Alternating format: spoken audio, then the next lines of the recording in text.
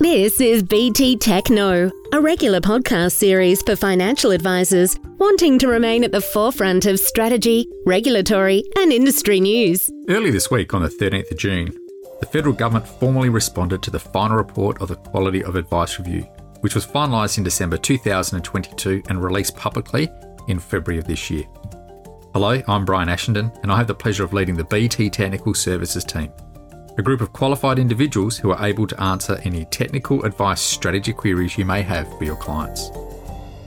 In today's podcast, we will look at the government's response and what this means for advisors and the way advice may be delivered into the future.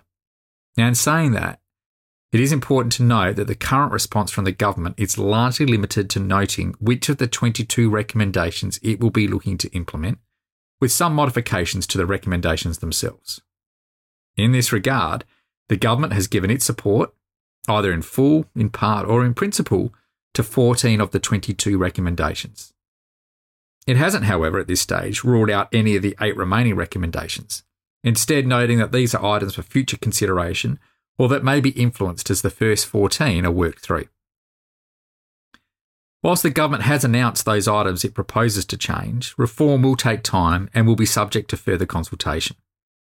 Bills to implement the changes are not expected to be introduced into Parliament until the second half of 2023 or into 2024.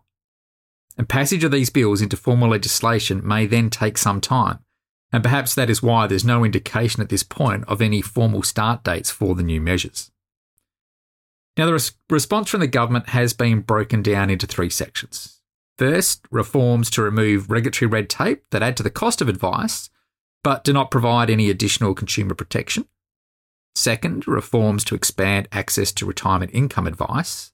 And third, reforms to explore new channels for the provision of personal advice. Now, if we consider each of these sections in turn, let's start with the area of removing regulatory red tape that adds to the cost of advice, but do not provide additional consumer protection. One of the recommendations in this space the government has agreed to is the removal of the safe harbour steps under the best interest duty in the Corporations Act. Now, this change aligns with observations from Commissioner Hayne during the Financial Services Royal Commission, where he was concerned that the safe harbour steps had become a tick-a-box approach to compliance, and he recommended that post the Quality of Advice Review, unless there were good reasons to retain it, the safe harbour steps should be removed. Now, removal of these safe harbour provisions will actually help to ensure that advice is truly in the client's best interests, as currently required under Section 961B, subsection 1 of the Corporations Act. Now, under existing legislation, meeting the safe harbour steps contained in Section 961B, subsection 2, merely has the effect of discharging the advisor's obligations under Section 961B(1). But it doesn't actually mean the advice is in the client's best interest. Now, this new approach would also provide a greater alignment with a similar best interest requirement under Standard 5 of the Code of Ethics, which does not have a safe harbour steps defence. What the government has not yet provided final recommendations on are the Quality of Advice Review recommendations for the removal of the existing best interest duty in Section 961B, subsection 1, its replacement with a good advice duty, and the introduction of a new best interest requirement that is closely aligned to the common law fiduciary obligation on advisors and other professionals to prioritise the needs of the client over their own. Now, this recommendation for a legislated fiduciary obligation aligns to the original recommendation back in 2009 from the Ripoll report, which morphed into the current best interest duty as part of the future of financial advice reforms. The concern many advisors have indicated about this potential change is not the change itself, but rather the proposal that it would only apply to advice from a relevant provider, not advice provided by other entities such as superannuation trustees. And these considerations are actually part of the government's proposed third phase of consultation. In what would be welcome news for many, if not all advisors, the government has agreed that the annual fee renewal and consent obligations should be simplified. This includes the use of a single standardised form to obtain these consents and removal of the fee disclosure statements. Getting this settled may take a little time to ensure that the standardised forms are appropriate to their needs and, importantly, can be implemented as a solution with product providers. but the changes certainly will be widely welcomed. Now, this is perhaps an important step on the journey to truly recognise financial planning as a profession. With the Code of Ethics placing a range of ethical obligations on advisors, including that fees charged are fair, reasonable and value for money, we should see more reliance allowed by third parties on information a financial advisor collects from their client, such as the annual consent to ongoing fee deductions. It is important to remember, though, that while this is an announced change that is expected to come in the future, until the change has actually been made and a start date announced, your obligations to provide fee disclosure statements and obtain annual consent remain. Now, thirdly, the government wants to start work on replacing the existing statement of advice with something that is more fit for purpose. This recommendation is a slight variation from that in the Quality of Advice Review itself, in that it indicates that there will still be a requirement to provide something, rather than only on request, but it is an important and welcome move given the complexity of these documents and the cost and time involved in their production. But meaningful reform in this area will require agreement from various parties, including advisors, licensees, consumer groups, regulators, and professional indemnity providers, and agreement earlier in the development process. Otherwise, we run the risk of future legislative intervention that brings us back to where we are today with SOAs that don't benefit the client in any real or meaningful way. The second area of reform is focused on expanding access to retirement income advice, which at least at this stage is primarily focused on expanding and enabling the ability of super funds to provide advice to their members. And we know from talking with advisors all over Australia that there are differing views, with some seeing the ability of super funds to offer intra-fund advice as taking away from their offers, whilst others are supportive, as these members are often not clients seeking broader advice and perhaps therefore uneconomical to service.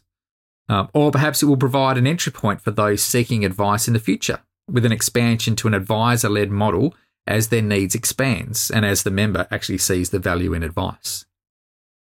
In acknowledging the validity of these contrasting views, it is also important to remember that the focus also has to be on the end client, in this case the member of a super fund. At various times, for various reasons, a client who may previously have been advised might become unadvised. This is not necessarily because the member no longer value or no longer want advice, but perhaps their advisor is no longer able to service them due to retirement, or because they believe they are no longer able to provide a service at a reasonable cost. Now, these clients still deserve to have access to advice, and an intra-fund advice type model, whether offered by a super fund or other provider, might just help to fill a necessary gap for a period of time. In his speech when announcing the government's response, the Minister alluded to the upcoming consultation in this area, focusing on some important aspects to this advice model, such as how and what can be advised on, or in other words, how far can you go and will it be significantly broader than intra-fund advice as we know it today?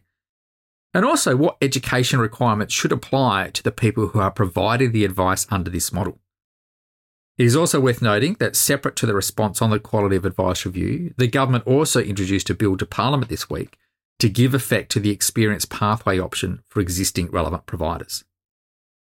This area of reform also contained the government's endorsement for clarification on the ability for advisors to be able to charge an advice fee to a client's super account and for superannuation trustees to be able to pay these amounts to advisors where the client has consented, without being concerned it may be in breach of their sole purpose test and best financial interest requirements.